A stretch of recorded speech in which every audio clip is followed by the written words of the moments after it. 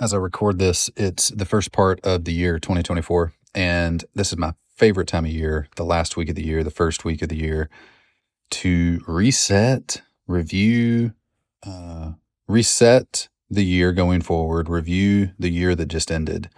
And this year, I'm kind of taking a step in the direction I took last year, but going a little further this time. And instead of setting goals, I'm doing a little more nuance. I am doing three things: mindsets, actions, and outcomes. And outcomes are what I typically would have set, and they're the endpoint I want to be at in certain areas of life by the end of the year. Lose X number of pounds, make Y number of money, whatever the thing is. And now that's the last thing on the list are the outcomes. And there's a quote by Andrew Huberman, has an awesome podcast about health and fitness and whatnot. He says, at the end of the day, the only thing that you can truly can control is where you place your attention and where you place your effort. At the end of the day, there is only one. Sorry, let's say it again. At the end of the day, the only thing you truly can control is where you place your attention, your mind, and where you place your effort, your action.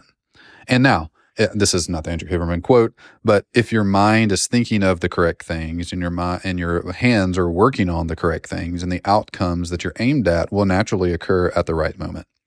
So I put an inordinate amount of effort, or way more thinking this year, into how I'm going to think throughout the year. Way more thinking into what are the 2 to 3 mindsets, what are the 2 to 3 actions I'm going to take? And then what are my desired outcomes? And I'm not going to measure the year based on if I accomplish the outcomes or not. Ultimately, those aren't in my control at all. In fact, right below my outcomes section, I put a, where's it at? Here we go. A Bible verse, 1 Corinthians 3:7. So neither he who plants nor he who waters is anything, but only God who gives the growth. Like ultimately, I can't make an outcome happen. I can think the way I need to think in order to increase the odds of that outcome. I can do the things that need to be done in order to increase the odds of the outcome. But at the end of the day, I can't make 10 pounds leave my body. I can eat well. I can exercise. I can keep a healthy mindset. But hopefully those things will add up to it. But ultimately, those are out of my control. So I'm not going to measure my year based on accomplishing the ideal outcomes. I'm going to measure my year based on, did I control my controllables? Bill Walsh has a quote, "The score takes care of itself if you think right and you act right." So my mindsets for the year, my actions for the year, and my outcomes for the year. Those are my 3 areas that I'm setting goals for or objectives for this year.